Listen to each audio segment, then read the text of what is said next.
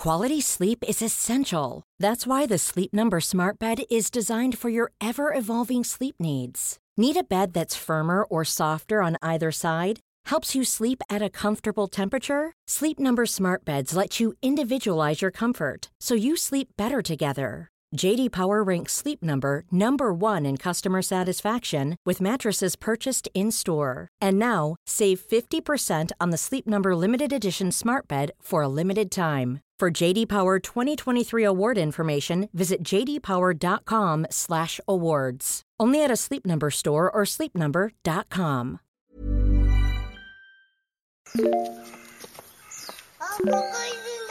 本当？見えないでしょ？どこにいるのかな？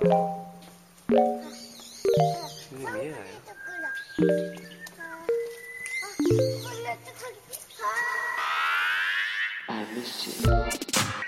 What's good, Internet? Welcome to episode 547 of Waypoint Radio. I am your host, Patrick Klepek. Rob, out here just asking permission from the Internet if it's okay for him to spend a lot of money on a television that can be curved and straight at the same time. Rob, just follow your heart, you know? Is your guide, can you turn that TV into a guiding key? No. I don't know.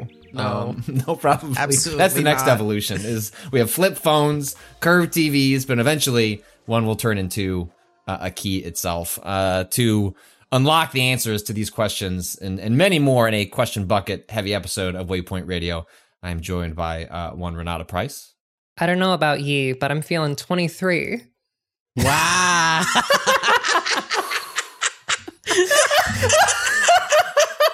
Happy birthday, Ren. Belated. Thank you. But happy Thank birthday. you.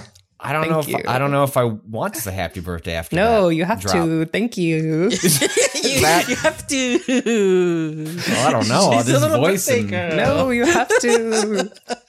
I knew you were a big Taylor Swift fan. I just, you know, I'm not. just- I I'm actually- aware. sorry. When I mentioned that, I was fairly sure that's where we were going to end up. She needs to get a new producer. Come on, get that guy the fuck I've out of here. never- All of her songs sound exactly the same now. I've never listened to one of her albums, like in full. Actually, that's not true. I listened to the most recent one like once or twice through, and I was like, yeah, I get why people like this. Oh god, it's so samey. Don't get me started on pop music. But her Red's a good album. Back on like her country pop roots. It's I don't know. I like Taylor Swift. Did you have a good birthday? No, you didn't. You lost your phone. But did you have a good birthday? My birthday was my birthday was probably the happiest. Like, not to be corny, for Please, reasons I love to be like I am a dad. Like I am filled with corn. I'm bursting at the seams. Please be corny. Tell me about your happiness. My birthday was one of the Filled with happiest days of corn. my life. I mean that genuinely. I Hey. woke up, I had a lovely day. I got brunch with my girlfriend. That was delicious. We went to a French place. We went to a different French place for brunch the next day too. Wow. That's right. Was That's that right. planned? Double I brunch. got two brunches in a row. That's Yeah. fucking wild. That's a lot. That's a lot of brunches. I'm living in the lap of luxury, motherfucker. Wow. I had a delicious hibiscus cur that I got for free because the bartender thinks I'm pretty. So that was part one, and then we went to an event at the Brooklyn Museum, which was very cute. Oh, you were in my side of there was- town. Yeah, I walked past Branded Saloon, the gay bar. The gay bar, yeah. Yeah. That place is I got great. dinner there after the. They make a good boiga. I like They their do burgers. well. They're all right. Welcome to Colonize New York Minute. We're We're gonna need a drop for that. We need a drop for the Destiny, Destiny minute second, and yeah. the New York minute. New York If you have any jingle, if you are listening to Waypoint Radio and good I'm writing talking jingles, over here. okay, now take that, Yeah. isolate that audio, put a little music under it, and like some reverb or something. I don't know. You're the Yeah, I artiste. got this, Figure it out. Yeah, please. All right, continue. Listen, I don't think their Beyond Burger does not fuck, but do you know what does, Kato? You know what goes preposterous? What? They're fried pickles. Oh, fuck yes. I love their fried Yeah. pickles. They're so fucking Yeah. good. That's just beer bat. Patrick, what's your favorite? Like, do you fuck with fried pickles? I don't mind them in terms of the fried food spectrum. Like I have such a soft spot for mozzarella sticks. Like a really good, like I'll eat a crummy, like I'll eat the bottom of the barrel, like just like whatever. But like a good mozzarella stick with really good like I had some on Friday from a place I hadn't eaten in before. Some neighbors ordered from it. It was just like, my God, revelatory. But I'm not like obsessed with fried food. I don't need like a Snicker bar deep fried, but I do enjoy the wide options of various vegetables and things like that are fried in different ways. So, but a mozzarella stick is definitely the one if I had to pick one out of a bucket.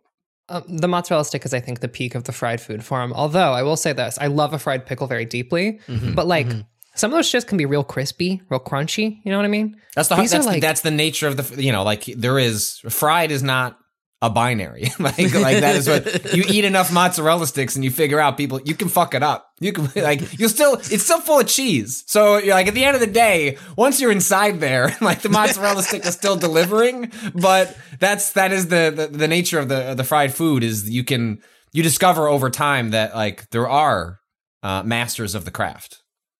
But like these were like beer battered. So it's like that like really thick breading around like, oh, delicious. Fucking excellent. Hell yeah. But yeah, the event at the Brooklyn Museum was really good. We went to their first Saturdays thing, which I believe is free. And so basically the museum's like all the exhibits and shit is free for the day. We're like from 5 to 11. And then they also do like events. Like there was like a big dance thing happening there, which was way too loud for me. But there was also like a stand-up show for Women's History Month.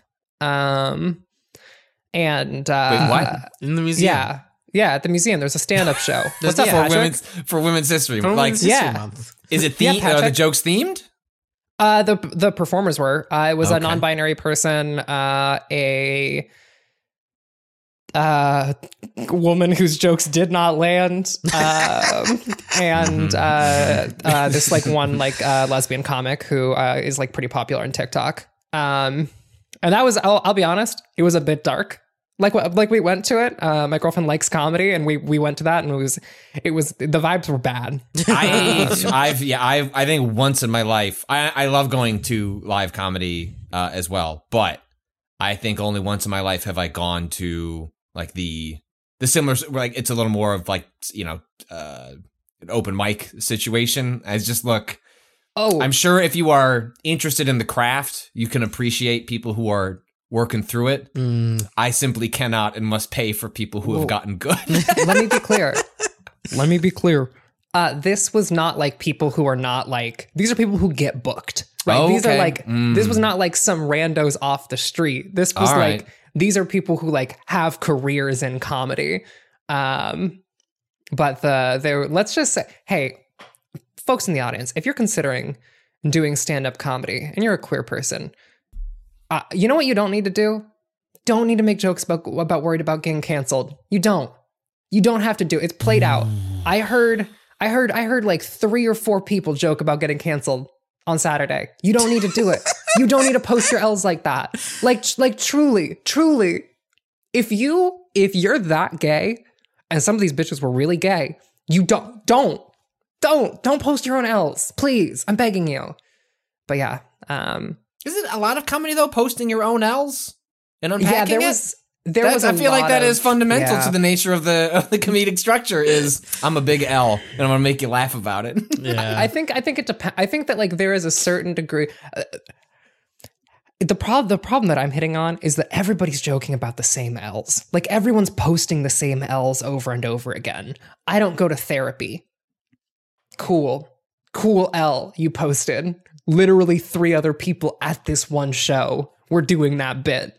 Where it's not simply find different L's to post. But yeah.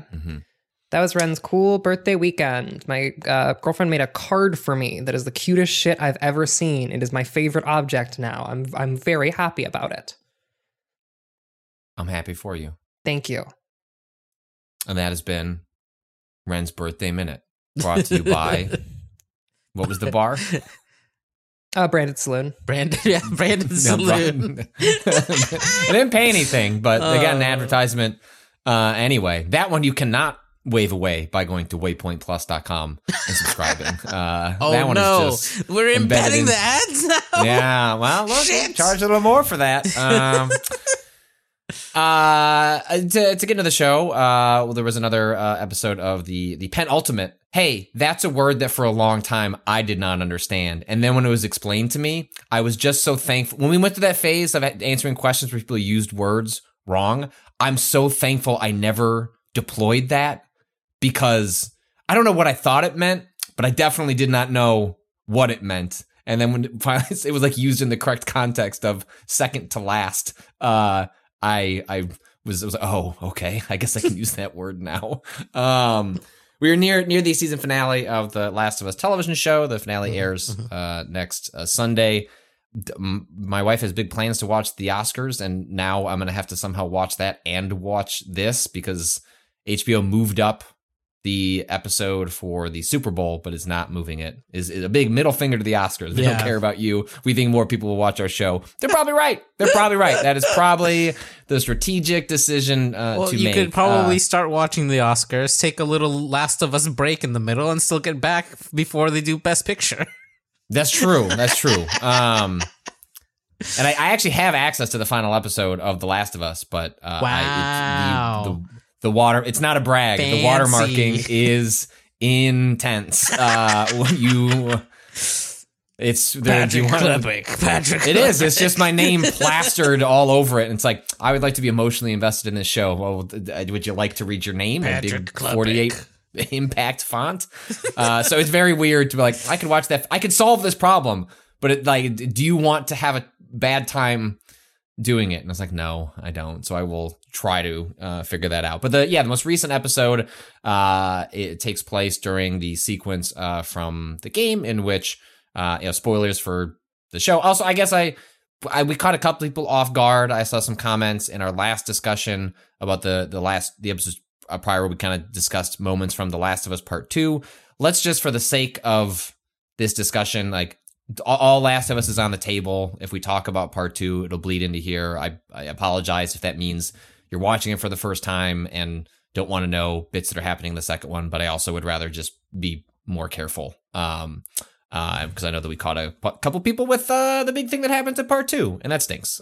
So just know that going in. We're not going to intentionally try and just spoil stuff for the sake of it, but I just want folks to be aware. But this sequence takes place where Joel has become injured while Joel and Ellie were on their way to essentially deliver Ellie to these medical professionals who could, in theory, turn her into a magic vaccine. And, then everything will just get better. That doesn't happen. Joel gets hurt.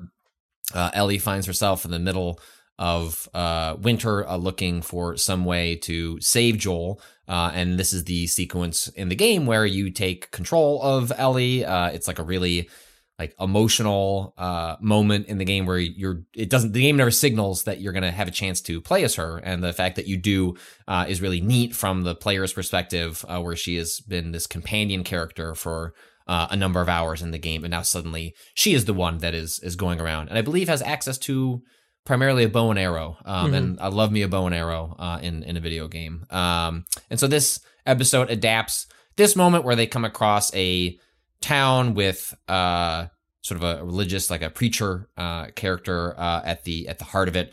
It is revealed that Kato, that they're cannibals, willing or unwilling, depends on who you are in this little community. And Ellie, in pursuit of trying to get Joel some medicine, trying to procure themselves some supplies so they can continue their journey, kind of gets wrapped up in this pretty fucked up little community. Ren, you watched the episode. What did you make of this one? This one was probably the toughest episode for me to watch, just in terms of content. There was some pretty grim shit in terms of the thing that I want to note here is that pedophilic cannibals, not great to have a lot of time with them on screen. Makes me feel bad to watch a man attempt to groom a child. Feels pretty bad. And in that way, they did an effective job of making me feel really gross. But other than that, like, I don't know. I think it was a fine constructed episode.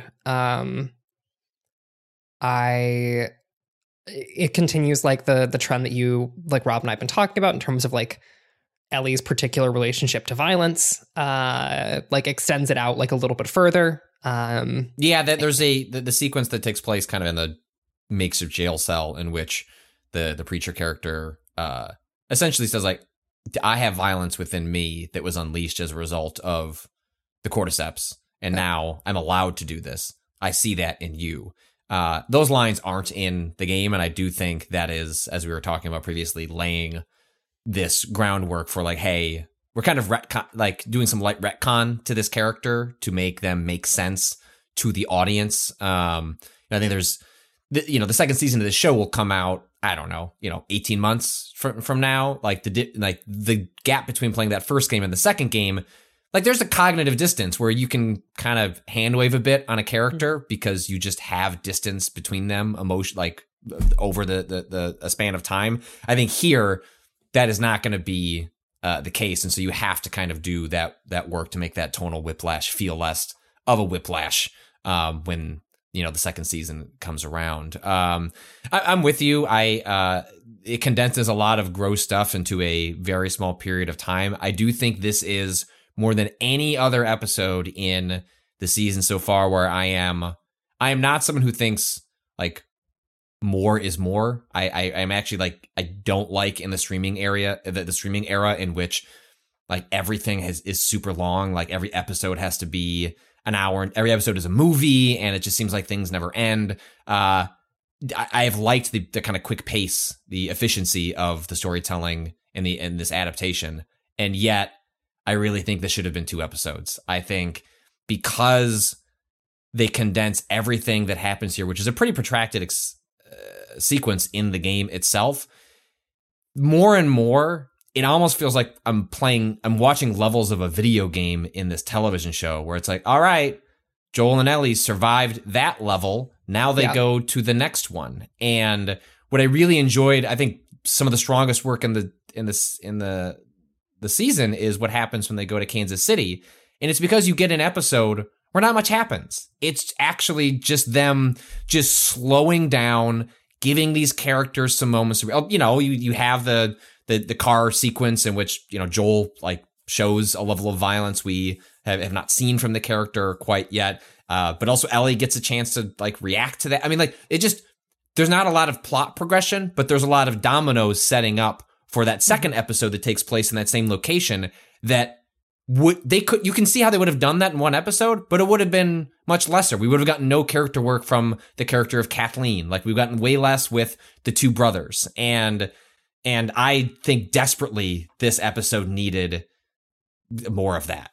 I mean, it seems like they wanted to do that with Left Behind, right? Left Behind and this episode were designed to be a pair in the same way that the second Kansas City episode and the like Meeting Tommy episode were designed to be like, if those 2 episodes are like about a kind of relationship, and like Joel's particular like relationship to Ellie, then then these episodes are a pair. I just think that this pair doesn't work as well because Left Behind. I think that Left Behind would have worked a little bit better if it spent more time using what like TV can do that the games couldn't, which is like constantly be intercutting, right? Like it is intercutting. There is a framing device being used, but I would have much more rather like if the episode on Left Behind had been like 60% Left Behind, 40% Winter, or like 50-50, I think that would have like led to this landing a little bit harder for me. I just wanted more time in the little community, right? Like we have to, I mentioned before that I'm watching this with my wife, and so it's always interesting to see what she thinks of an episode and she like, we are 5 minutes into the episode. And she's like, oh, they're cannibals. And I was like, and she like is looking at me for some sort of confirmation.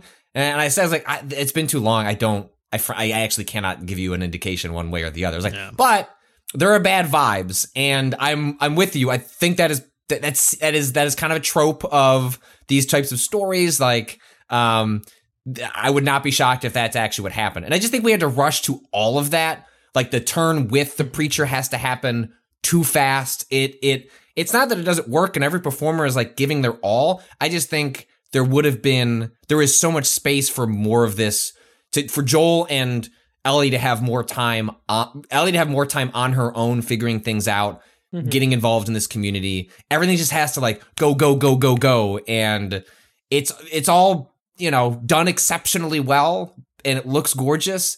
But I just wish it was twice. I would do this as an instance where I wish it was twice as long to just allow all that to breathe a little bit more. Because we basically get no insight into the community. It's like, look at these dopes getting fed bodies, and look at this mean preacher, and it all ends up making it a little too one note in a way that I would have appreciated given a little more. Like Kathleen, we don't spend a ton of time with her, but she is not a one note character. You get a sense of why she does what she does, and it makes all the scenes with her after, even if she's written off the show pretty quickly, much more effective.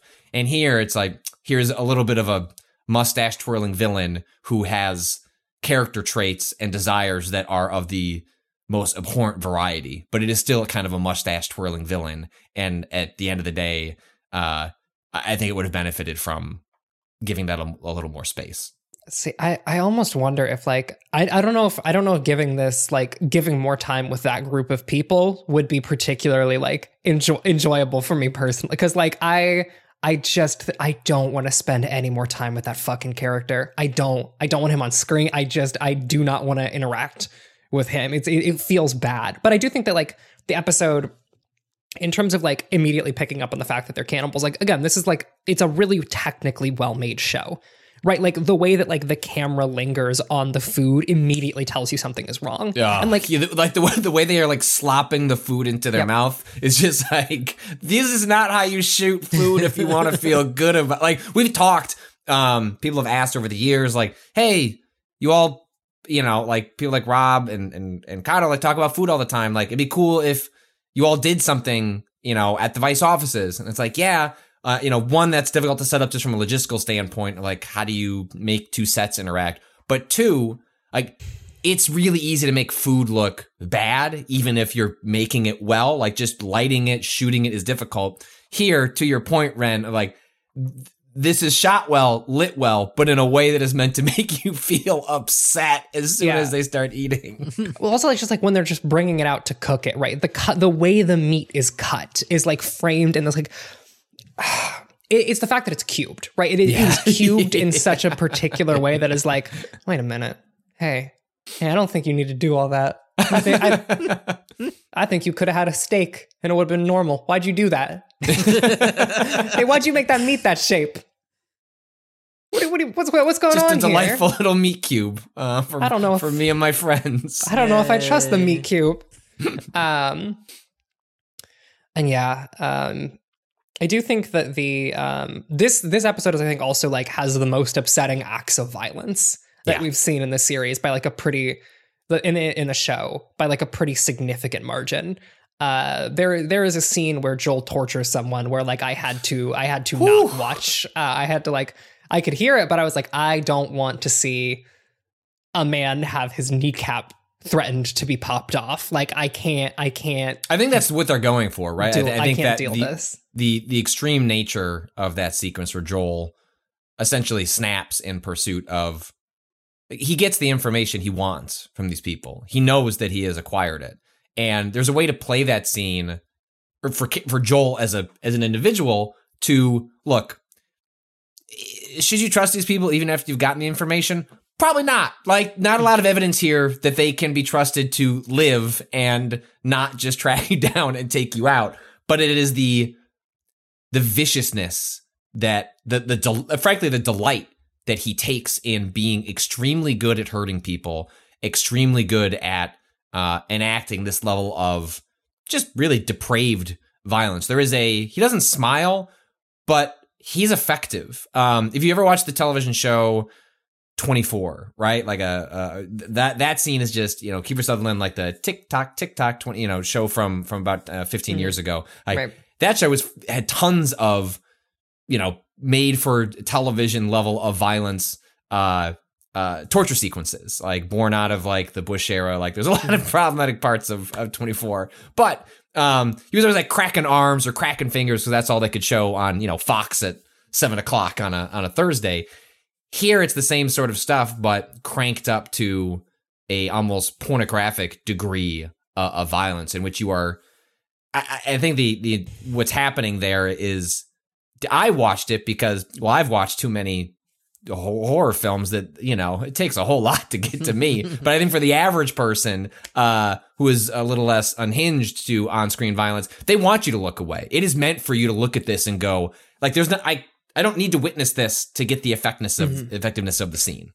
Yeah, I also want to be like, I have a pretty good stomach for like filmed violence, but it is the particular like approach that Joel takes to it that made me like wildly uncomfortable while watching that scene. Like a small detail that was like, Joel stabs a guy to death and then leaves the knife in so he can beat his friend to death with a bar, which is just like, you don't have to do this. No. Like you have a better way to do both of these actions, and you are choosing the worst possible way to do it both times.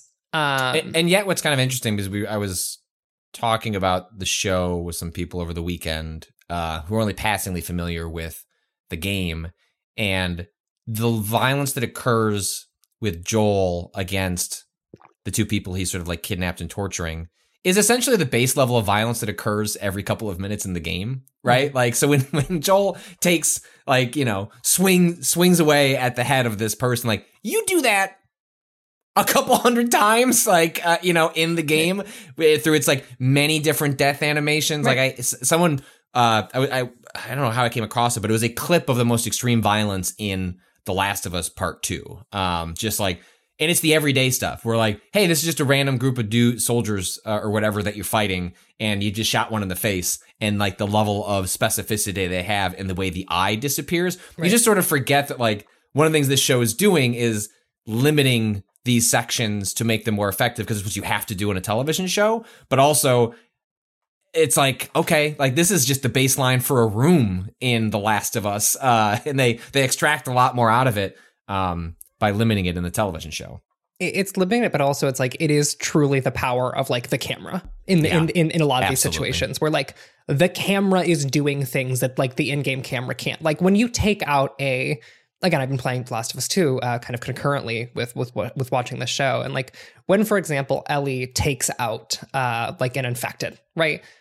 The animation is pretty graphic in that like one stabs in the neck and then like pulls the knife out the other way. So like the whole situation is just obliterated. We're talking about like complete devastation to the tracheal section, right? That hole is gone. And like that is upsetting. It is an upsetting animation, and it is like a pretty grim piece of violence. But the camera can only do so much, because like it is at a set distance away from the character, or is at a set distance that can move in a little bit for like cinematic framing. But otherwise, the camera is still in like the player's hands. Same thing with like, a melee attack, right? Like, does Joel hit a motherfucker in the head with a pipe in the game? Yes. 100%. But if you think about the way the camera moves alongside that attack, it is like, it is active and like has momentum to it, to me, in a way that like the scene that was the torture scene does not, right? The pacing of that scene and the ways in which like the camera sits at a remove so you can see the context of the violence happening. It's almost like you're watching it from the, like as a viewer, the camera shot is frequently feels like you're peering in from around a corner. Right. Like there's a voyeuristic quality to how it's shot. Right. And like, I think that like this is, again, I think this is a really competently made television show. I think that like it is technically phenomenal on a writing level for the most part. I do have some issues with Left Behind and the fact that, oh boy, those are teenage girls written by adult men. Oh boy. But other than that, right, it is like a pretty competently written thing. And those like technical qualities I think are really excellent. Like this goes to show like it is a really well-made show, even though I think it like, it's not, am I ever going to watch The Last of Us TV show again? No, never. Once I finish this show, I'm memory holding this, like truly. But yeah, I think it is. I think it is like a well-made episode that made me viscerally uncomfortable, and I have yet to determine whether or not I think it earned that visceral uncomfortability.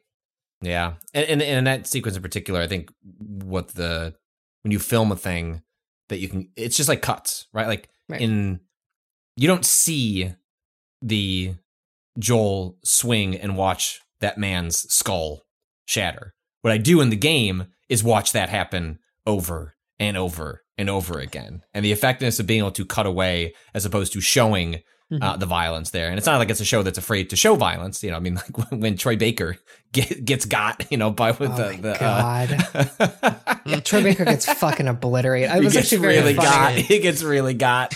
I was with my girlfriend when Troy Baker shows up on screen, and we were both like, is that Troy fucking Baker? And then at one point he says a line, which is like, I'll go after her. And when he says, I'll go after her, he's doing the fucking Joel voice. He's doing the Joel voice. He's actively doing the in-game Joel voice. And we were both like, oh my God, he's doing the fucking Joel voice. That's embarrassing. Like, you know what? Good for him. That's a good reference, but also like, it must have been surreal though. Like yeah. I mean, like being an actor on that set, you know, in like it's too bad they couldn't find some way to con or sort of like get the two of them in a scene together just for the complete weirdness of it. And I'm glad they didn't do an Easter egg like that just to force the Easter egg. But I was wondering if at some point they would find some way to do that. I did really enjoy when Ellie and Joel are reunited at the end, like in the same way that Joel, the way he called out to Tommy when he gets to Jackson. I found that sequence between, again, those characters are at their best when those two actors are around one another, and like that little embrace that the two of them have when you know, Joel lets his emotional guard down and calls Ellie the same way that he calls his daughter, you know, baby girl, was like, oh, she's full of blood and almost got raped, but I guess this is very touching for these two characters. Yeah. Yeah. So, the finale is this weekend. I'm hoping to watch it in between Oscar stuff, and we'll swing back around to see how this season wraps up. Kato, are you the king of the castle, or are you not? Are you the king? No, I wasn't the king either of these times. You weren't the king. I weren't the king. What is King of the Castle? A game that you are privately pitching for all of us to play because it has some Twitch integration that I know that is notable. Explain to me what this game is. So King of the Castle is a party game in the vein of the sort of Jackbox style, where you only need kind of one person to own the game, and everybody else is logging in on their phones or a browser or whatever in order to interact with the game. But it essentially runs like one person is the king and everybody else is nobles that get sorted into one of three different noble houses, and it's basically a party Game of Thrones that is really, really well written and scripted. It has really fun characters in it, really fun events happening in them. For example, one thing that always happens at the beginning, so this isn't light spoiler, I guess, if you don't want to like learn about events that happen in this game, but the first one of them's like you're setting up your coronation, and it's one of the earliest things that happen. The way that the game is structured is like the interaction happens in these moments where everyone votes for a thing, and as the monarch, you actually don't vote, only the nobles vote. You have veto power on one of, there's usually multiple choices, so you can veto one of them. You can be like, that one just ain't gonna happen. Or you can be like, I like that one the most, just to hope that the people who you're playing with are gonna be like, okay, sure, I'll go along with what the king says and try to curry the favor of the king. Like, so I'm looking at the trailer for this, and so what kind of coronation should be held for the king? And then 4 options. We have host a lavish parade with jugglers and fountains of wine. Proceed with a religious ceremony that honors the 9th god. Throw the king into the river. Throw the king into the river! Oh, I can't read this last one. Troops shall bear the king through the streets atop a shield. And then you have the different, people voting for it. There's like shows like stability up, like treasury down, faith up, Right. authority down. What is the scale of one of these games? Is this like an hour? Like how long is one playing out for enough of these like thing up thing? Like I'm curious, like So here's the thing how these variables even come into play. So here's the thing that is ultimately really great about this game is that it can take a while depending on how quickly you like move through things. I had one game go as quick as like an hour and a half, and last night I played over at friend of the site, Austin Walker's friends at the table, did a whole stream of this with their Twitch chat, and that went fucking 5 hours because that's who they are. That adds up. Is that because it's a lot of let's talk about this particular decision for 45 minutes and essentially record an entire podcast, right? Discussing it. Like a lot of, obviously they were all doing their own voices for every single character and like getting really into it. So like you can you can go the slow route and it'll take a while, but it's still fun. Or you can go, if you're, the other way I played this game was in a group of like 16 people in a Discord call. And like people were still kind of discussing things, but there's an inherent quickness to once the vote starts. And, but basically, let me rewind real quick. There's objectives that everyone's trying to do. The king has the objective of, getting an heir, assigning an heir, and doing one ambitious like task to like be remembered by. And if the king can do that, the king wins. All of the nobles have individual schemes. Like each individual faction has their own scheme, and the schemes are chosen by the nobles themselves. Like that's the first thing that the nobles vote on is like, okay, what is our scheme to overthrow the king and let us install our own king? And this is not hidden, right? Like, like what other layers of, like, sometimes with these party games, like, right. You have specific information that is not being shared. This is more everything's on the table and everyone's negotiating in the open to 100%. Okay. Everyone always has all the information of what everyone's trying to do, right? All right. And then there's basically a bunch of stats for everyone. The kingdom has 3 big stats, which are stability, authority, and treasury, just money basically. And if any of those ever hit 0, they automatically lose. There's basically like a round where like 3 events happen, and that's like the end of a season. Every season, like,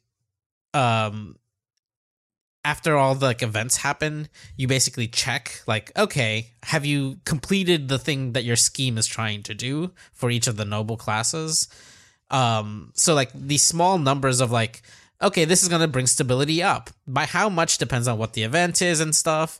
But a lot of times it's like, it's going to take a little bit for those schemes to like really get rolling. And what's great is that the events, I've played this twice now, and both times we've gotten like different events to happen, but the events are very obviously tailored towards the type of schemes that everyone is doing in a way where even though it seems like, even though it seems random, it like what? Like there's like 6 different factions you could be. Only 3 of them get picked for a game. Of those 3, each of those have 3 options for their schemes. So that's like more than 9 different combinations of what any one game could look like at a given time. And yet they have events that feel tailor-made for like, oh, these people are trying to buy up all the roads, and these people are trying to possess. I mean, they're not vampires, but they're trying to possess the king. My actions that are similar to a vampire are prompting a lot of questions about whether I'm a vampire. My weird, spooky counts that all carry skulls around and have. I'm not a vampire. Yeah, don't worry about it. These fangs, no, this is the style. Yeah, this right is just now. like, I had that filed in. It's cool. But that's a big thing with this game, is that a lot of the writing and stuff is really fun. There's like a lot of like even just like that example of like there's an option to throw the king in the river at the coronation, right? Which obviously, especially playing in like the Twitch context, often gets chosen. Which is so wait, great. so yeah, what is the maybe it's just not fully clear to me yet. What is the Twitch audience doing in concert with the individual players that, like, as non-king characters are doing? Basically, they just become nobles. When you play this on Twitch, they are who make up the nobility. They're the people voting on these different decrees and stuff. And so we as the players are picking like our options, and then the chat is sort of is guiding from vote, those options. Okay. Yeah. So like, for example, the way I imagine us playing it is like we gotta have King Rob up here, right? Oh, absolutely. Like no other way. Yeah. Everyone must have TVs that curve and then also go flat. What are we doing? And then each of us would pick our own faction, and then we would kind of like voice our like, this is what I think we should do as a faction. But ultimately, the chat will be able to decide for themselves what happens, right? And so that's where the kind of that sort of which even happens. So like that dynamic of like people saying like, this is where I think we should go as like all of our nobles, we should go this way. That happens at both scales in really interesting ways. Like the Twitch chat one is obviously like a kind of audience, streamer situation that sometimes they'll listen to you, sometimes they won't. But even in like a smaller situation where there's only like, we had like 16-ish people, I think, people would like start discussing things, but there's like a 30-second timer on the votes once they pop up, and then you don't really get any preamble to this. So you have people are flinging like suggestions quickly. Once you vote, you're locked in, you can't swap. So people hold their votes usually until like deliberations have happened, and sometimes there'll be a group of people that just decide to say one thing and vote another way because they think it's the right way, and they've just like actually have had a second Discord chat going on the side while they're just hiding what ways they're gonna vote. And so like, just that sort of like, it allows for like these specific social interactions that are really fun, and like the stakes never feel like there can be moments in like social deduction games where, depending on the type of person you are, you might feel like bad lying to too many people, or like having to lie to like you, or you just can't do it. And this one feels like, because ultimately everyone's doing the same action at the end of voting, it like it diffuses some of that tension of being being sneaky, even though you can be sneaky, and maybe that's a way to win. But also it's more really it's more just straight social, as opposed to the thing that sometimes gets in like when we've done like some of these games like on various streams, it's like I have trouble keeping all of the the actual game mechanics in my head while also doing the social layer. And so here it's it's way fewer things you're accounting for other than just the persuasion layer. It always leaves up the stats too. Like it's never like you have to you're not doing any math. Yeah, you're never like how much we were at like X farming, right? Like we were like 5 farming, and we need to get our farming up to 7 or something by the end of 3 seasons. So like how quickly can we do that? Like which scheme of these is gonna help us?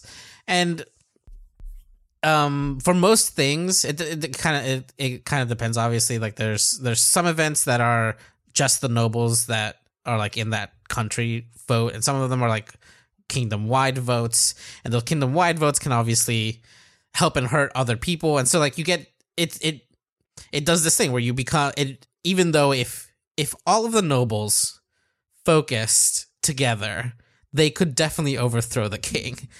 But the king has ways, and the ways of moving votes, that will actually end up pitting the nobles against each other, and it almost feels inevitable that they won't ever rebel as a group. because each one has their own individual like goalpost that they want to hit so they can put one of their people in as king. And it's just a really like it's really tightly and really well balanced around like it never feels like anyone has the upper hand, like fully has the upper hand until the end. Like, and then someone suddenly is hitting the last part of their scheme and you're like, oh shit, you're what? Like they're about to win next round. And like people try to scramble and see if there's any way to delay it. But like just, yeah, a lot of really fun interactions with the way that they narrativize all these events that seem like just really smartly put together. I didn't see. I saw only a few repeats in the 2 times I played it, and even then, there were certain parts of that. It was like the same event, but it takes into account the state of the game in a different way. Like they've got a lot of kind of interspersed, like, oh, we know that they're doing this scheme, so we'll make mention of it in this way for this event, even if this event gets reused. That was really, really neat. Also, the soundtrack is a banger. And yeah, I love you can make your own little noble. The art is really great.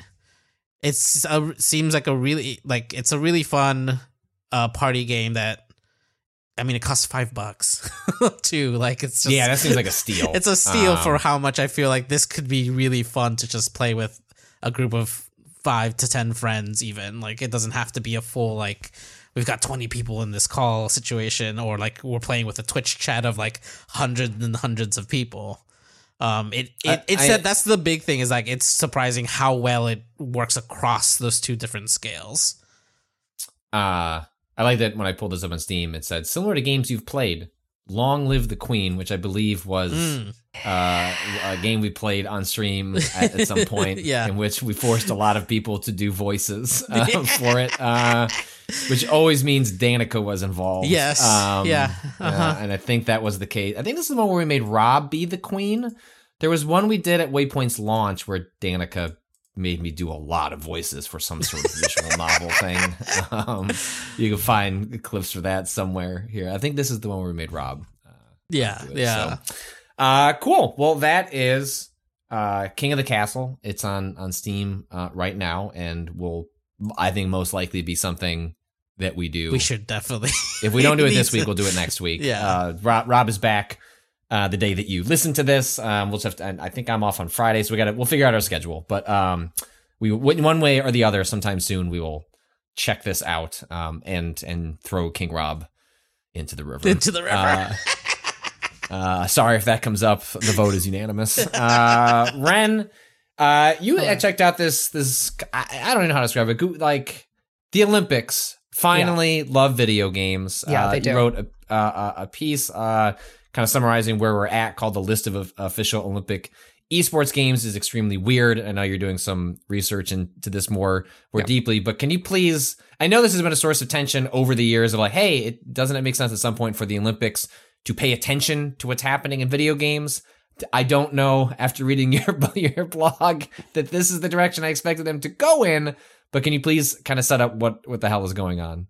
Yeah, so effectively, I don't think that like any of this is, I think the actual like games specifically are pretty weird, but none of this is surprising once we get around to it. But the IOC, the International Olympic Committee, is basically like, hey, we're hosting our first ever Olympic Esports Week, which is a live streamed in-person competition across a handful of games that the Olympics is hosting in July of this year, following the Olympic Esports Series.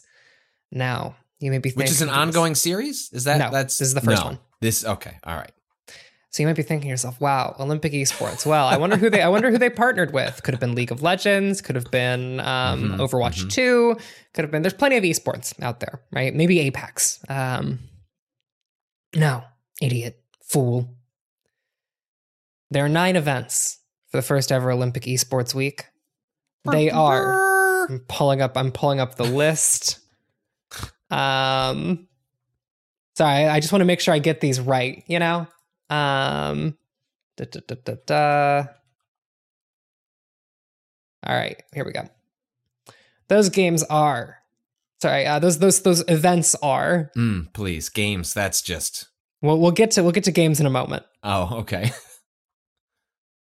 Archery, baseball, cycling, sailing, taekwondo, Love it.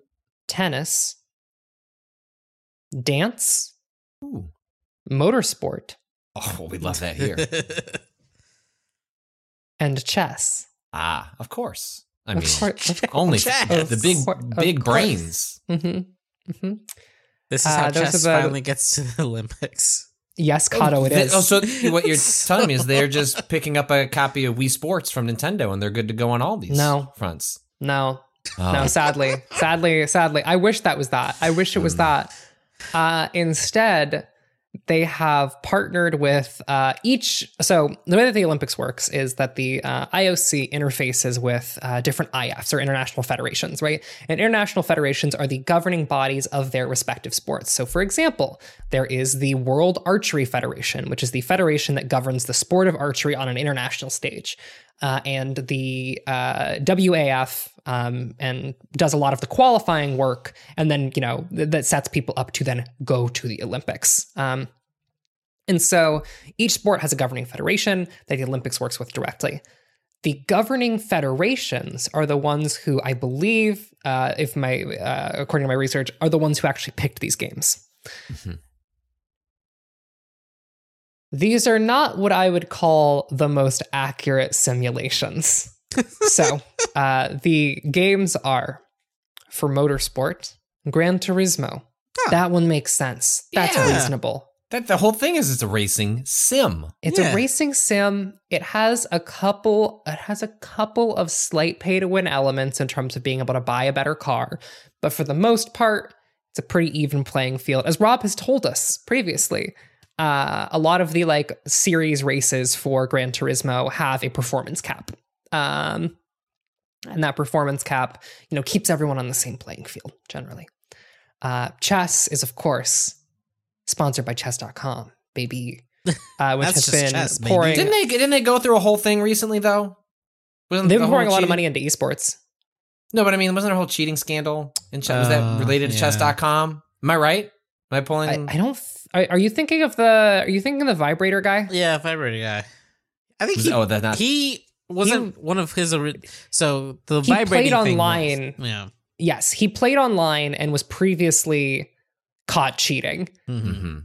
and then went to real world tournaments and was then accused of cheating via vibrator. I know Motherboard did a lot of. I'm just. That's the first thing that.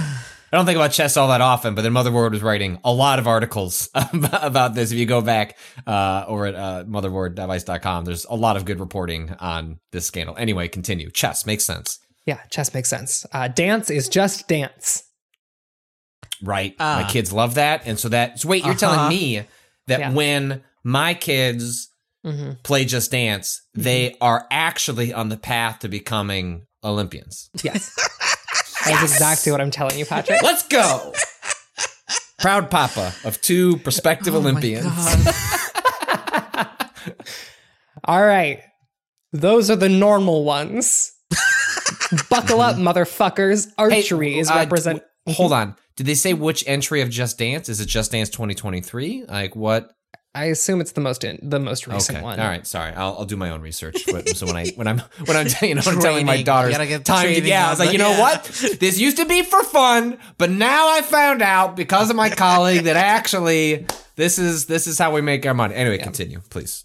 Archery is represented by Tic Tac Bow, What? a game that came out 1 week ago. Patrick. Oh.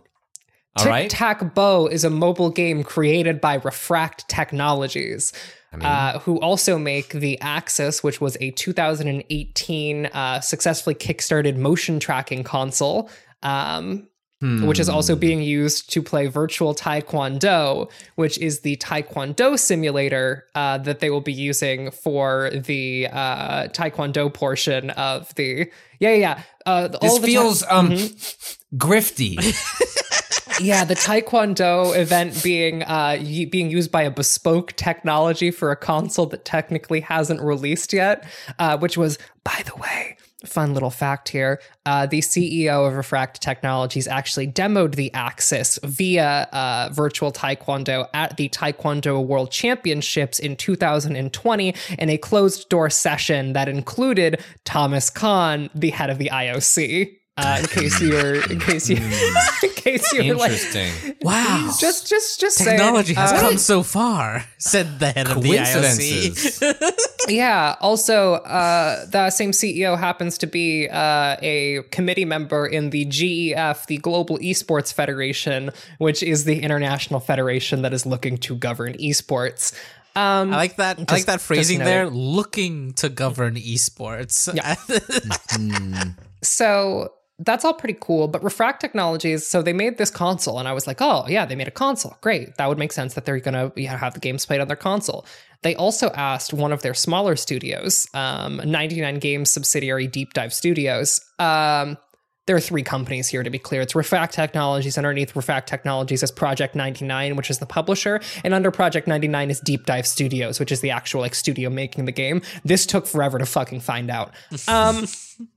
And Deep Dive Studios made Tic Tac Bow, which is it does what it says on the tin, which is that it is a mobile archery game where you fire arrows at a tic-tac-toe board in order to try and win a game of tic-tac-toe. Mechanically, the way it works is if you hit... So imagine like a bullseye, right? A target, right? You're visualizing. Perfect.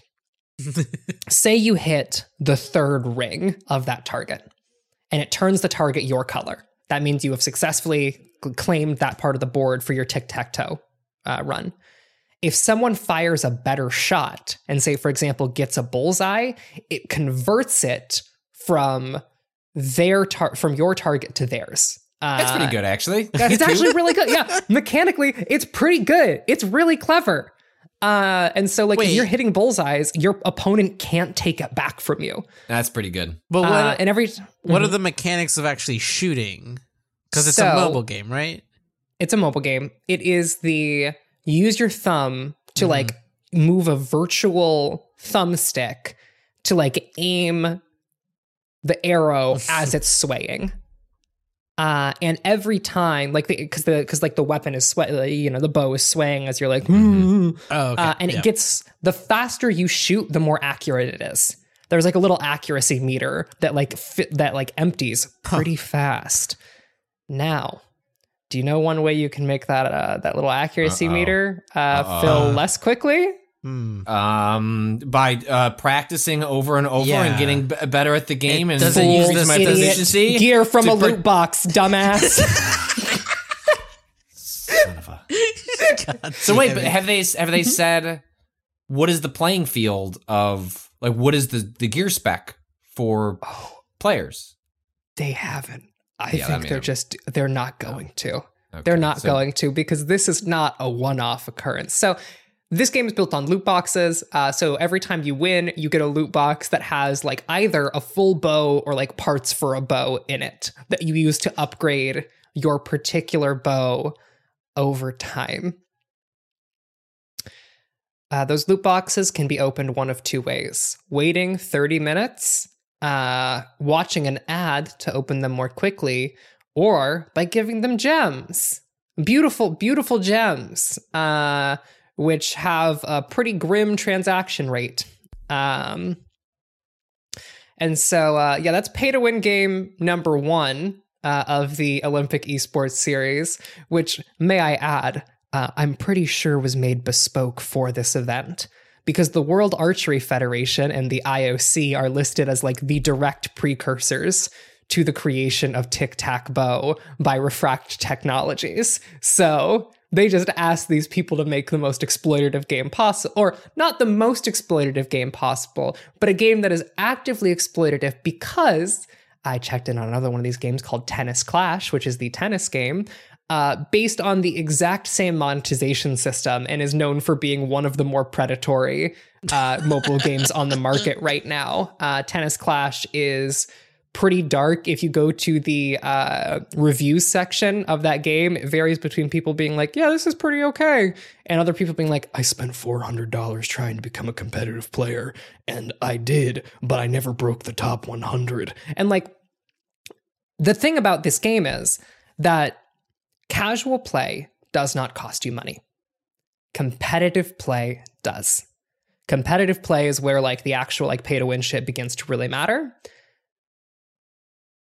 And it would be one thing to me if the Olympics was like promoting and advertising games with predatory monetization practices. That would suck. That would be awful. But it would be in character. And this, to be clear, still is in character, but it would be like, oh, yeah. That makes sense.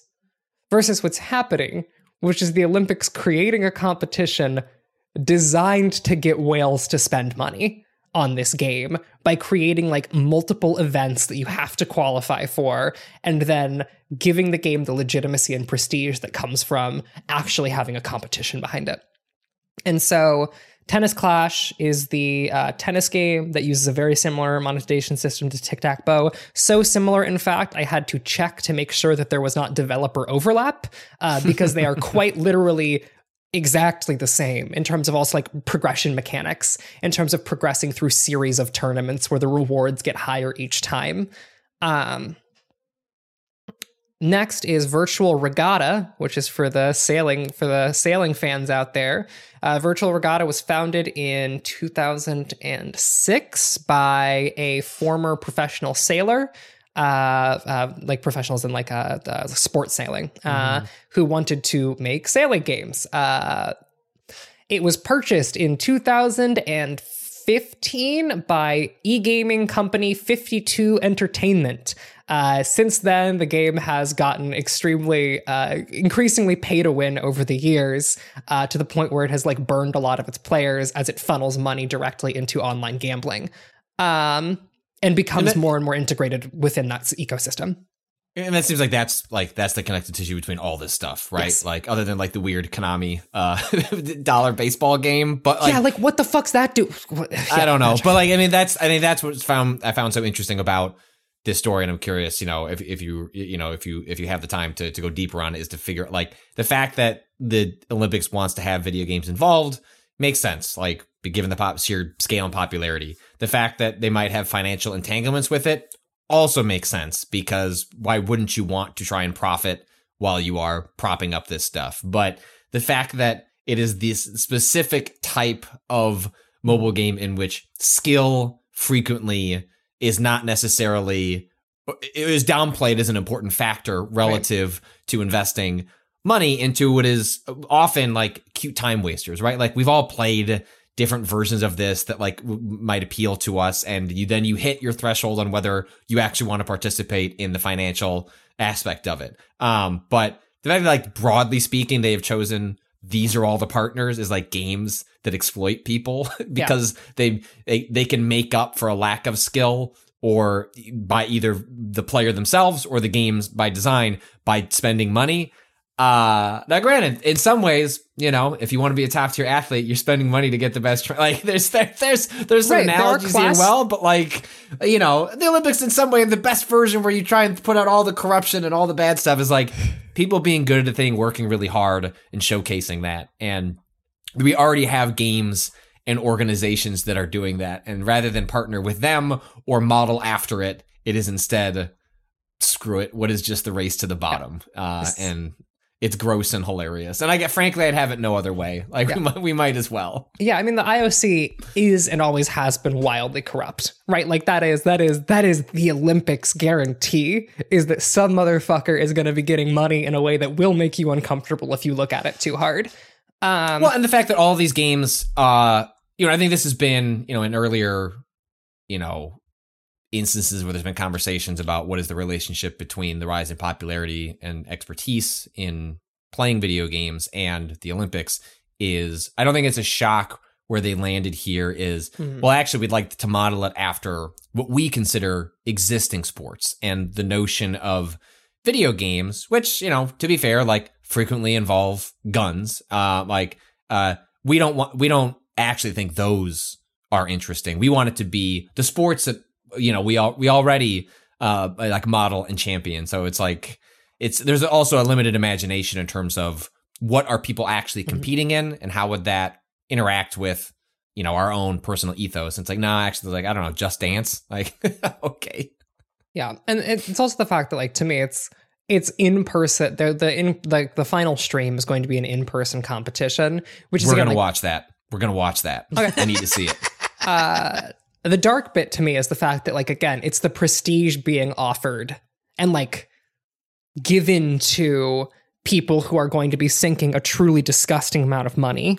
I've got that's what I want. I want to know, what is the framing here? Like, I'm so curious the actual presentation of all of this. I mean, it's also the difficult part of esports, right? It's like people in front of a screen, and even if you can recognize the incredible things they're doing, it's just like tougher television. And like, it's not like making it a mobile game where you're flicking your finger like solves that necessarily. I don't know. It's just truly bizarre. Virtual Taekwondo is probably the one that'll be the most entertaining to watch. Cannot wait. That is, yes. It's used with a motion tracking console, and that one actually functions differently. This one is the most very obviously an advertisement for a specific product, which is the Axis, the thing made by Refract Technologies, because it's not like there are qualifiers for Virtual Taekwondo, if I'm remembering correctly. Instead, they are taking 16 of the best amateur or like up and coming Taekwondo practitioners in the world and having them compete in a 16-person tournament in Virtual Taekwondo, which will be using like the basic idea is that it's no contact sparring. And whatever moves you do physically in the real world get translated to the video game. I bet there will be absolutely no latency there, and it won't be really hard to actually spar with another human being whose hands you are not, whose body you cannot actually touch. I bet that'll be really easy and cool. And so that is Olympic Esports Week, which I am looking further into as I try and like figure out the various webs of connections, trying to find the chain of nepotism that leads to my favorite Kingdom Hearts spinoff. Yeah. Great. Well, I'm looking forward to hearing more about that as we get closer to stuff like that. The actual stream is probably this summer, right? Like that is actually when like this would actually be. Yes, occurring. It is in June, late June or late July. We'll be watching along the way. You know, in Waypoint fashion, we've gone longer than I expected on the first segment of this podcast. So I think I'm going to hold some of the stuff I was going to talk about until Thursday's show. I'll just say very briefly, I started playing Card Jockey, the solitaire horse racing mashup that was a cult hit on 3DS that got remade and released for Apple Arcade. I'll talk more about me being bad at solitaire later this week. And then also, I'm going to watch a little bit more before I can kind of like speak to it, but I've watched most of the first 2 episodes of the recent like 33-part Psychonauts 2 documentary that just dropped all at once. Wow. It's all on YouTube. It's totally free. I've watched the first 2 episodes or most of the first 2 episodes, and they're really interesting, but I'll get a little further into that before talking about it later this week. We'll take a break and we'll come back and have a Destiny Minute.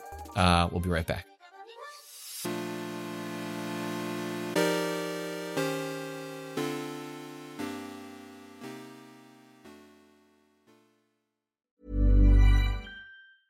Hey, I'm Ryan Reynolds. Recently, I asked Mint Mobile's legal team if big wireless companies are allowed to raise prices due to inflation. They said yes. And then when I asked if raising prices technically violates those onerous 2-year contracts, they said, "What the f*** are you talking about, you insane Hollywood ass?" So to recap, we're cutting the price of Mint Unlimited from $30 a month to just $15 a month. Give it a try at mintmobile.com/switch. $45 up front for 3 months plus taxes and fees. Promo rate for new customers for limited time. Unlimited more than 40 gigabytes per month. Slows full terms at mintmobile.com.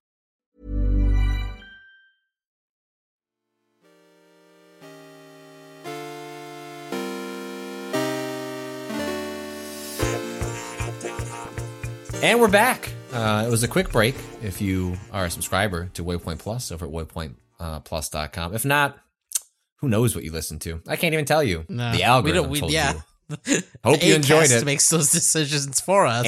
And or you reported it to us and we tried to pass it along to get it tweaked, which sometimes happens. Kato, I'm going to allow us. We flourished Yeah. in the discussion of Destiny last week. I think there's reason to save sort of a more conclusive thoughts on Lightfall to maybe later in the week, because you and I both have gotten to essentially the end of the campaign, which campaigns are not the defining aspect of playing Destiny, but is kind of what you both and I are working towards. I think you and I are both at the final of 9 missions in the Lightfall campaign.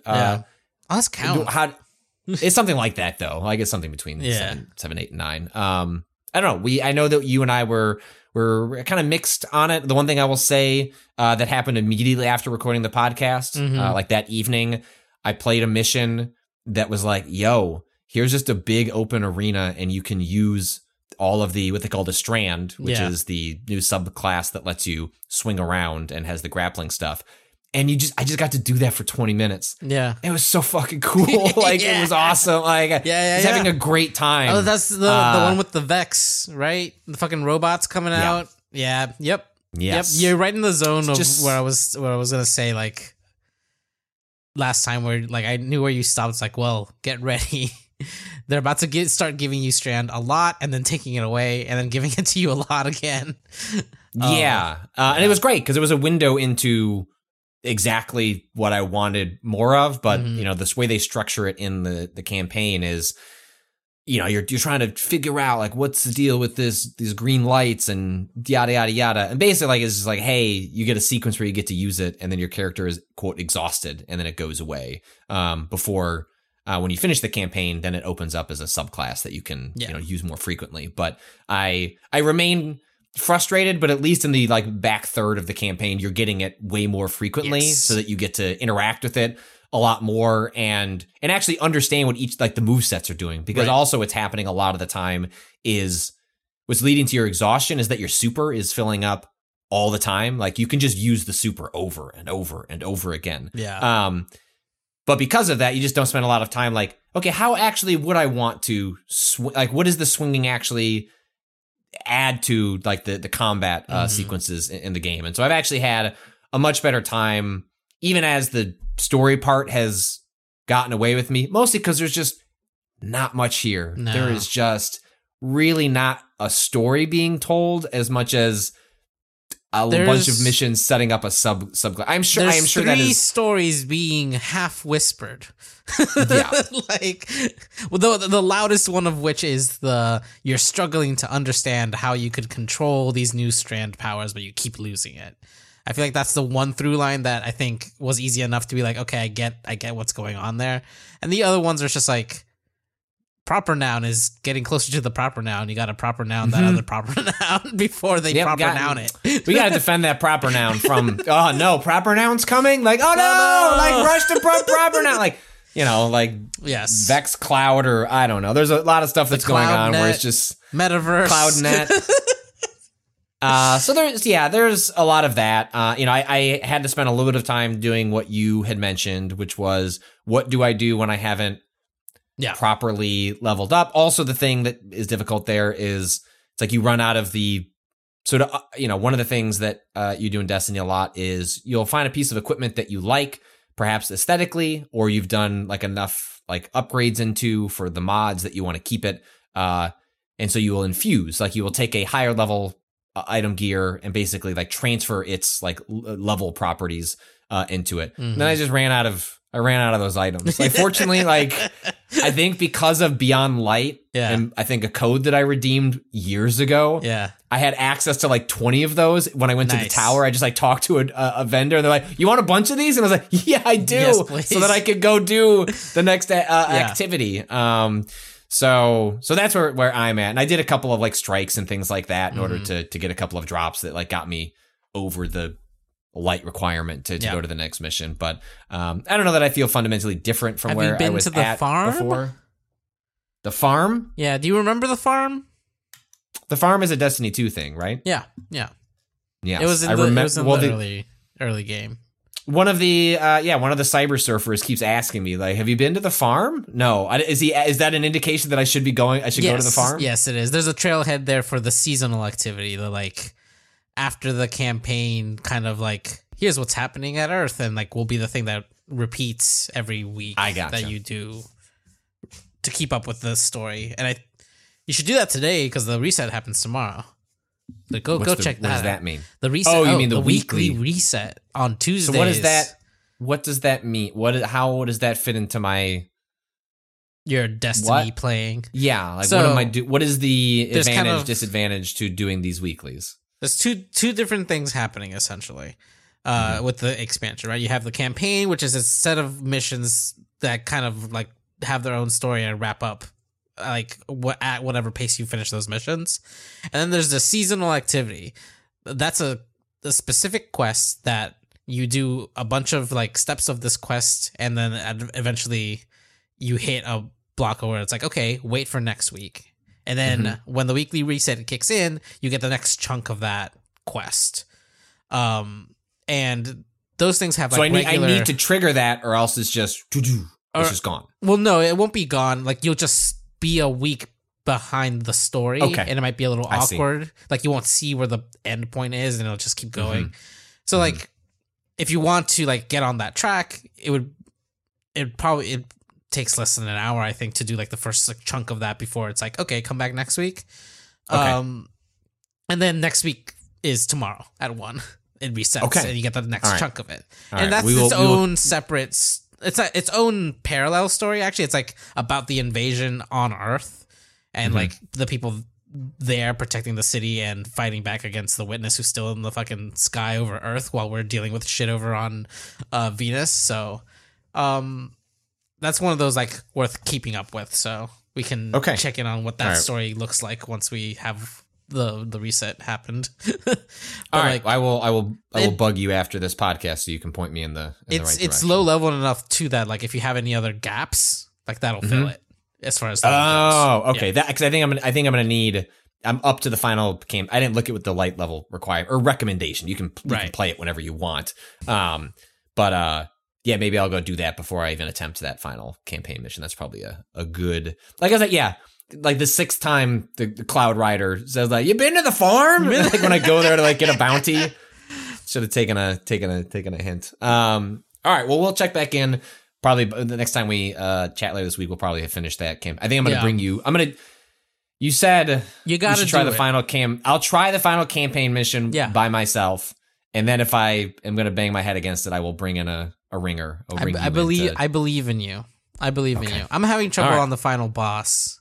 And but you're playing Legendary. Yeah, so but we should talk about that final boss encounter some other time because I think it's really, really, really neat until it isn't. Yeah, like when I Googled it just to like see last night, like we watched The Last of Us, like, oh, maybe I should try that final campaign mission. And like Googled it quickly, and there's a lot of people grumbling, and I was like, okay, I'm going to do this when I've got more energy. But the energy we're going to bring is now into the mailbag. You can write in yourself to gaming@vice.com with the subject mailbag. That'll point in our direction. I also took some, that's new.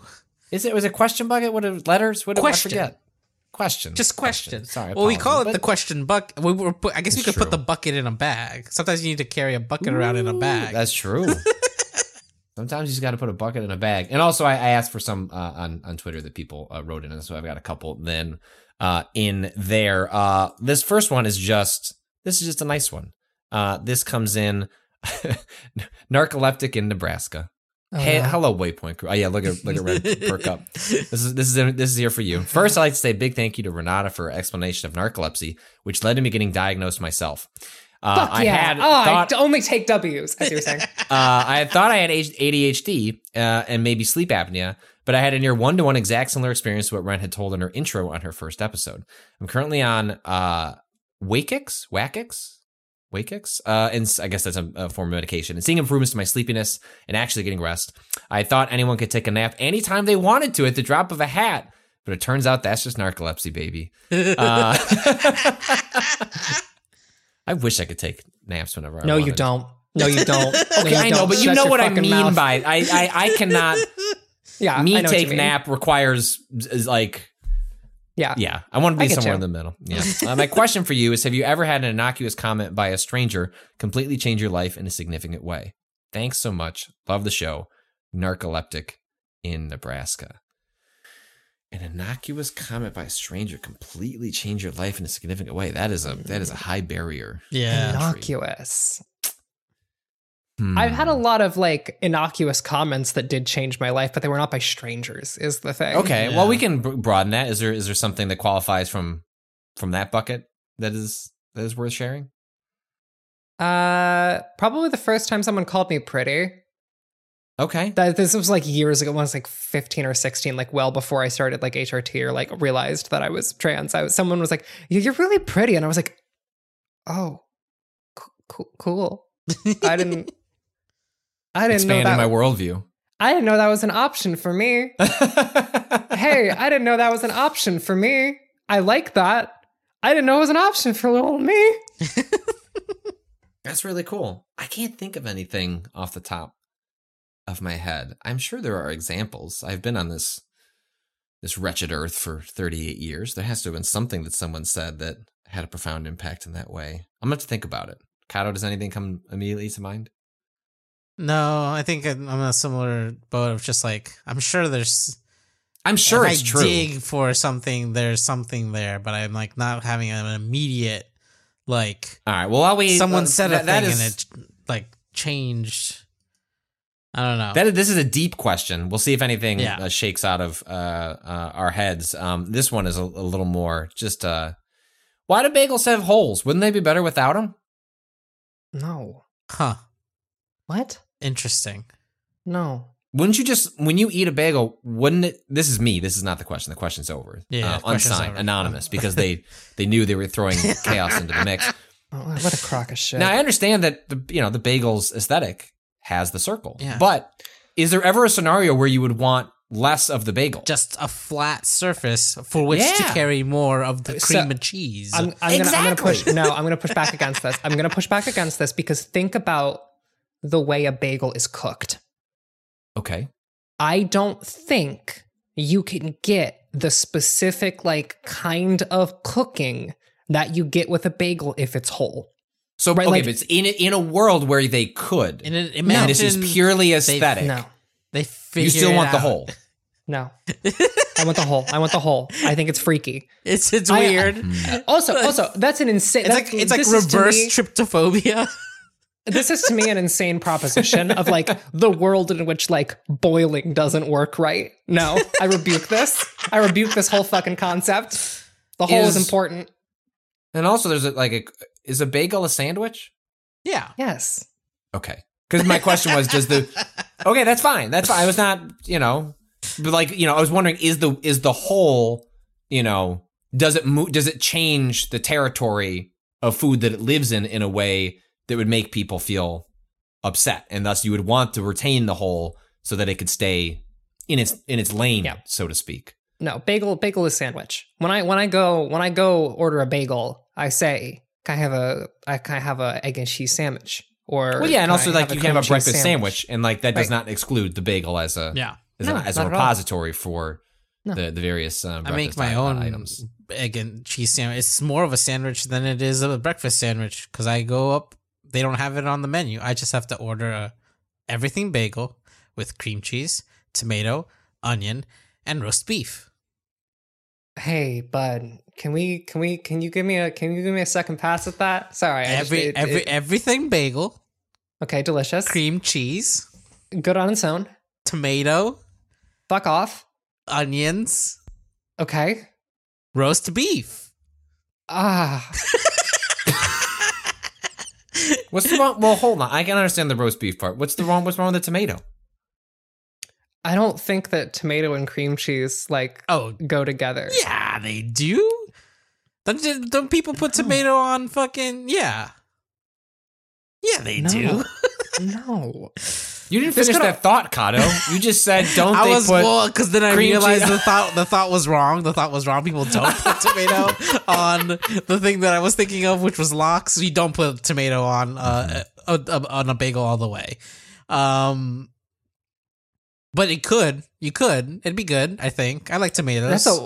You just described a wet ass sandwich. It is a wet ass like sandwich. it's all wet. Roast beef. well, wet kind of the meat. tomatoes aren't super wet. They're not like the sopping wet tomatoes. Damn, who fucked up your tomatoes then? Because like if you're eating a dry tomato, like no, you don't get to look at dry, You but don't it get to isn't. look at me and be like a tomato isn't wet. It isn't leaking. That is one of the wettest. No. Yeah, there's a difference between soggy Yeah. and like dripping. Like you Right. bite into a tomato, the juices be flowing. The But, like you juices be slice, flowing. Gross. you slice a tomato, and like yeah, like if you're like doing it on like a cutting board. Depends yes, on how like, big the pockets are of the Yes. juice in there. You know, like you got Yes. different varieties of tomatoes. Some tomatoes are really wet, and some tomatoes are only kind of wet. That's This is- when I go to the grocery store. That's how they categorize them. This is also why Yeah, I we think got the it is worth dry tomatoes noting- and the wet ass tomatoes. My favorite song from a couple of years ago. Yeah. I will say, Kato, in your defense, it is worth noting that like tomatoes are one of like my biggest sensory foods. Okay, Like yeah. I simply cannot. A cherry That's- well, tomato that's- is one of that's the an most important repugnant distinction. things on the planet. To me, Repugnant. Wow. yes. I love The a texture of a cherry tomato. tomato makes me physically ill. You bite it and it gets a little pop of like a gusher, but vegetable. No, it's not. Yeah, it's a healthy gusher. That's a healthy great gusher. way of putting it. Oh no. All right, we're gonna move away from this. We're before disturbing Ren shrinks into a not a corn cob, be more of a tomato cob, I suppose. Josh in New Orleans. Hello, pointers. After listening to Waypoint Radio 545, I had to tell the story of my greatest gaming victory. Last March, New Orleans hosted the NCAA Men's Final Four, and the weekend prior to the games, the NCAA/corporate overlords had a free big expo at the city's convention center. The usual free swag was handed out, but one booth in particular caught my eye: Bleacher Report Gaming, sporting numerous PS5s hidden behind arcade cabinets, 2 controllers connected, all playing the same game and ready for a tournament. The contest chosen to determine the champion. Why? None other than Windjammers 2, of course. The prize, a PS5. Yeah, I know, an extremely odd choice. The prize, a PS5 controller. Do I have a PS5? No, but I was not going to let that stop me. Being one of 5 people in the world that had played that game on Game Pass, I thought I had a pretty good shot, and even better odds when I saw most of my competition was 12 and under. The first kid I faced gave his best Tiny Tim impression as soon as we started. Quote, "My PS5 controller at home is broken, so I really hope I win." I proceeded to sweep him in straight sets. PS5s were impossible to get at that time. If that kid really had one, he was rich, and his parents can get another controller whenever. I lost my first set in the championship round, but still managed to crush the competition. Prepubescent children crying as they ran from the arena. My wife was incredibly embarrassed on my behalf and is still mortified every time she tells the story. But I'm still proud as hell of my accomplishment. I most definitely have used the $70 more than once via Bluetooth. Photos attached to paint a picture of my glory. My kids featuring as well. I don't have the photo here at the moment. I will find it a little bit later. But love the show so much that I recently subscribed to Waypoint Plus, FC, especially the NCAA, GH, Josh in New Orleans.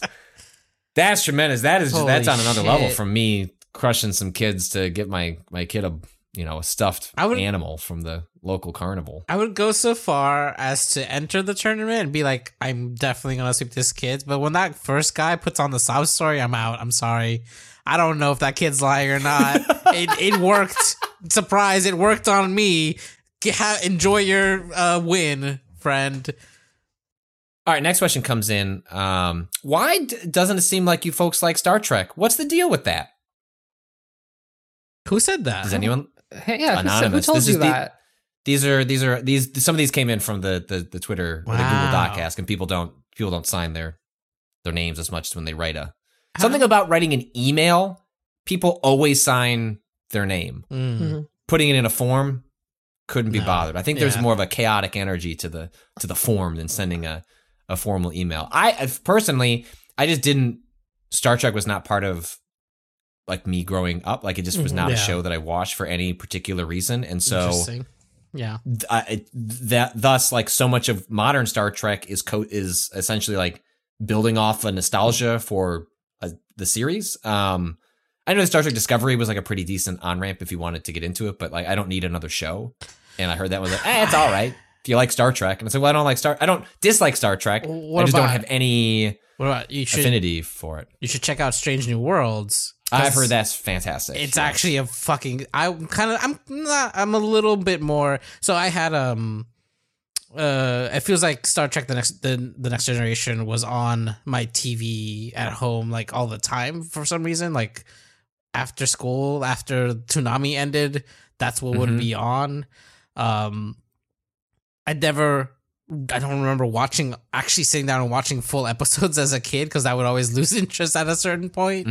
But I did. A lot of talking in this show. I did. Boring. I sat in front of it long enough that my parents got the impression that I liked it, and for one of my birthdays, got me the Star Trek movie First Contact, which was a good movie. I actually enjoyed that movie. That's a great one. That's the one where Picard gets turned into a Borg. Borgs, right? Yeah, the Borg, and fucking they going back in time to the first time aliens made contact with Earth, and it's a good movie. I like that one. But generally I didn't like super think of myself as like a Trekkie or a Star Trek fan in that way. Recently watched Strange New Worlds and like fucking loved it. Like that shit. I've heard nothing but good. I've heard that's the most Star Trek a Star Trek show has been in a while, right? Yeah, in like the last 7 years, or like Discovery, Picard. I know I've heard the animated show is actually like pretty decent. But I've heard Picard is complete garbage. Strange New Worlds. Everyone that I know that's like Star Trek, like absolutely abhors Picard. Yes. Ren, any relationship with Star Trek? So plus or minus? I had a Star Trek father and a Star Wars aunt. Whoa. Oh wow! Yeah, my aunt named her daughter Jedi. Like that's the energy we're kind of crafting in the space. Because that was what I was going to ask. Was like, it's one thing to like fall in a camp of those two, but then how strong were the feelings in that camp enough to have judgment about the other camp? Not a ton. My aunt didn't like talk shit on Star Trek, but like again, she liked Star Wars enough to name her daughter Jedi, but not enough to like watch the Clone Wars. Right. Well, that's the crazy thing that exists, right? Is like people whose fandom only revolves around the original trilogy and like loving that deeply, but not engaging with any of the like tertiary material. Yes. That was my aunt. That was my aunt very much. But yeah, my dad's big into Star Trek, and so like it would be on like we had like VHSs of it. But for the most part, I grew up in like what I believe this is true. I grew up in the Star Trek Dark Ages. That makes sense. Like Star Trek's like there are sort of two periods of Star Trek resurgence. Like one about a little over 10 years ago, like the J.J. Abrams like Star Trek film, and the couple that came after that, and then it overlaps a little bit with the new TV shows from the last 5 years. But yes, I think you're right. There's a period where there just really wasn't. There's a couple like bad movies, and I think that was about it. That was my youth. I remember going to the bad Star Trek movie with my dad when I was like a teenager, or like a very early teenager in like 2012, 2013. I think that's the one with who's in that movie? We're getting like the bad Nemesis, right? That's the last 2002 Star Trek Nemesis. Is I think Into Darkness. Was the one I saw with my dad. This is the Abrams one. So your description, that's very funny. Now that is a bad movie. I agree, but is a different quote unquote dark period for Star Trek. Than what is for folks who be older than you would be this like Nemesis being the last like Star Trek film in theaters is because that is considered to be an all time piece of shit movie. Yeah, but like my childhood happens between those two zones. Right. Like Nemesis comes out, and then in 2002, when I'm a little infant, got no fucking thoughts in my head. And then Star Trek, the 2009 J.J. Abrams film, comes out, and like I'm already 9, you know? I've got Pokemon to play. I can't think about that guy, you know? I can't think about fully automated space communism. I don't have time for that. I have to memorize which one Charizard is. Which one Charizard? Yeah. Still working on that one. But you know, hey, which one Charizard is? the soundtrack to that 2009 Abrams Star Trek. I understand. We didn't do the lot. I was gonna say I understand why Ren's confused. In Ren's era of Charizard, there's actually like 4 different types of Charizard. There used to just be one Charizard, but now there's 2 different Mega Evolutions, a bunch of other bullshit. The Gigantamax Charizard. Yeah. They got fucking giant Charizards out here. Kato, I'm just my fields are what's the word? Abundant? No. Abundant with Who's to say? Charizard?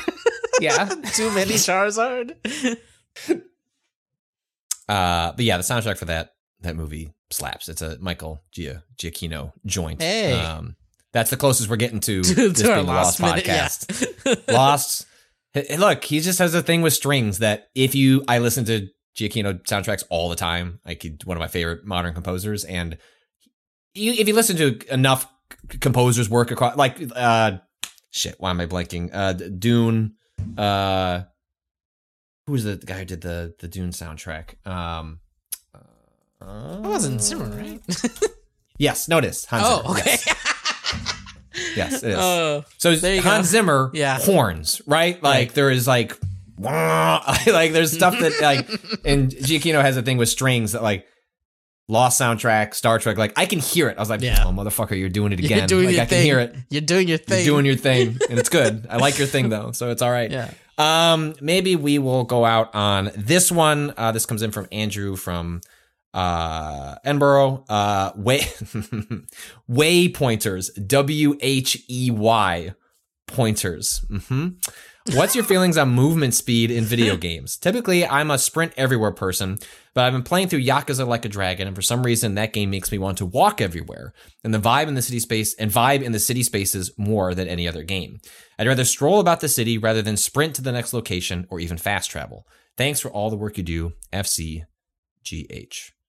Ren, what is your preferred mode of travel when you're kind of exploring a game space, especially one that has, you know, a big old location? I mean, I think it depends on like because like in Dragon's Dogma, I'll stroll.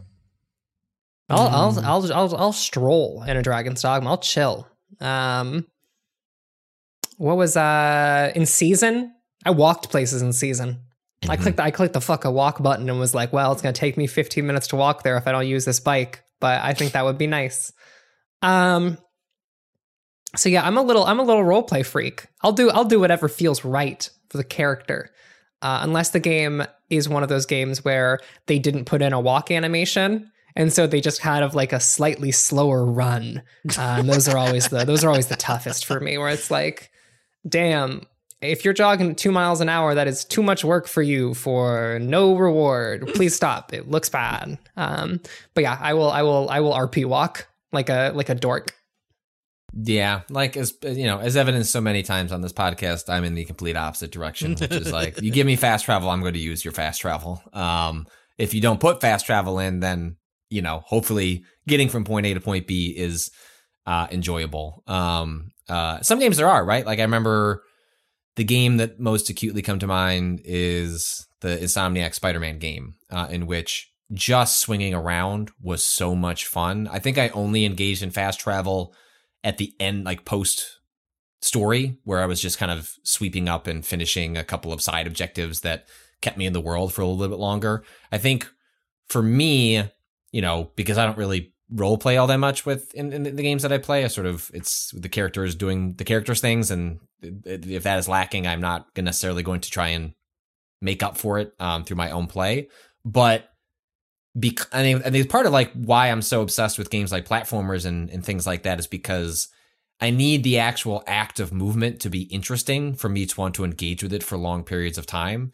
And when that doesn't occur, you know, like for example in Cyberpunk 2077, which I, you know, played through on stream, you know, back in November and December, like the driving is abhorrent in that game. It is so bad. It does not feel good at all. And so it undercuts what is one of the strengths of the game, which is like a pretty cool looking city to kind of like just look at. I don't think it's that fun to explore, but I can definitely understand why someone would want to go from point A to point B and look at that city on the way to accomplishing a task or getting to a mission. But it just sucks to control, like keyboard and mouse, bad. Gamepad, bad. Like it just feels bad. And so I fast traveled all the time in that game because the last thing I wanted to do was get in a car and drive around. And so I think that is my own personal like preferences getting in the way of being able to engage with the game on that level. So, I mean, broadly speaking, I fast travel because I'm just trying to get through a thing. But if it has interesting movement and exploration mechanics, I will find myself spending time with it as a result. Kato, any thoughts? I fall somewhere in between y'all, where like I do tend to like in a lot of things want to just kind of move things along, but I will still eschew like I didn't use the fast travel in Cyberpunk 2077 when I played it very much at all because I wanted to ride around on Jackie's motorcycle as much as possible. Yeah, and remember because his motorcycle rocks and Jackie rocks, and you're just like, Yep. I want to like live in this like character, like driving The good part of the game Yeah. before everything else happens. driving this motorcycle around the city. But I'm less likely to on foot usually do the slow walk. I'm usually just trying to get to the thing as quickly as possible. So, like a little mix here between the both of y'all.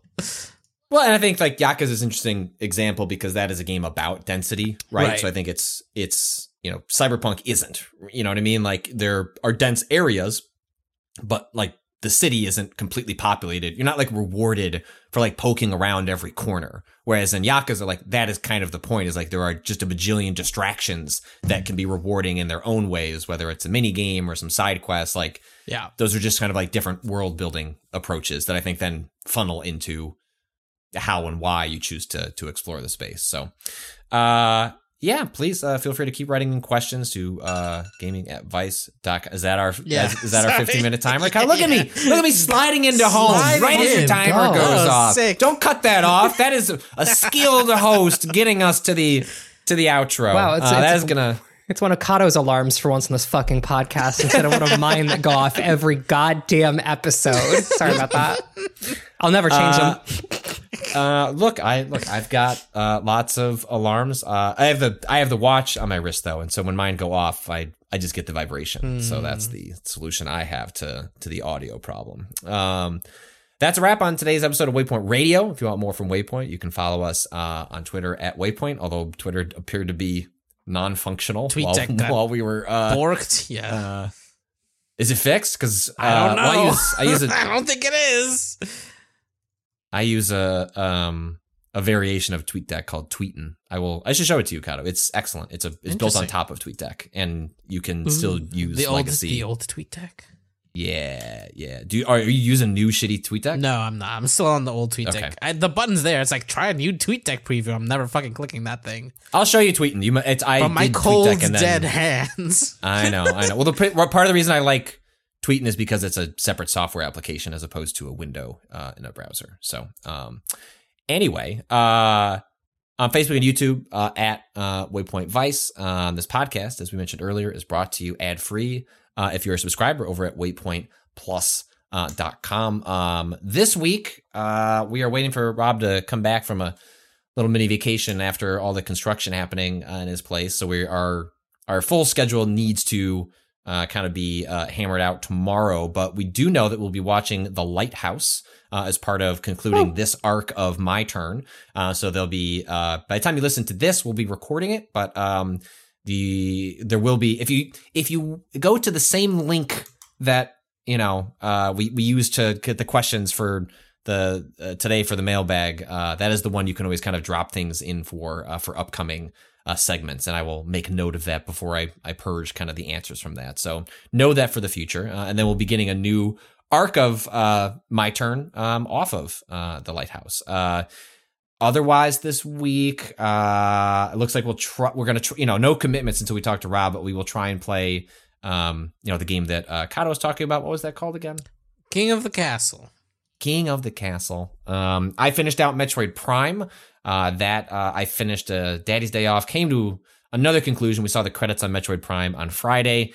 So that particular series will take a break until, a kind of game comes along that seems to make sense. I did think about playing Minish Cap. I've never not played the handheld Zelda games. And that is, someone said you could do that in 2 streams. And I was like, oh, go from 9 streams to 3 to 2. That is amazing. The heights of efficiency. So look forward to that and other things happening this week. There'll be a schedule that gets posted soon enough. Certainly by the time you listen to this, that'll have the full complement of things happening at Waypoint this week. Our theme music is by Boen.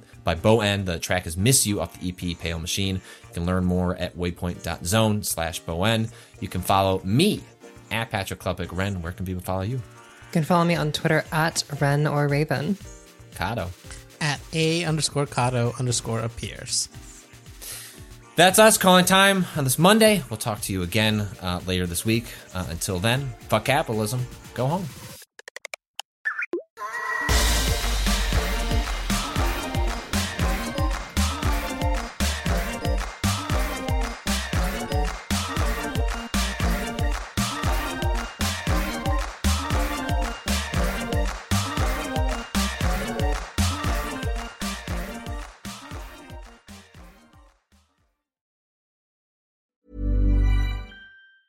Mom deserves the best, and there's no better place to shop for Mother's Day than Whole Foods Market. They're your destination for unbeatable savings, from premium gifts to show-stopping flowers and irresistible desserts. Start by saving 33% with Prime on all body care and candles. Then get a 15-stem bunch of tulips for just $9.99 each with Prime. Round out Mom's menu with festive rosé, irresistible berry chantilly cake, and more special treats. Come celebrate Mother's Day at Whole Foods Market.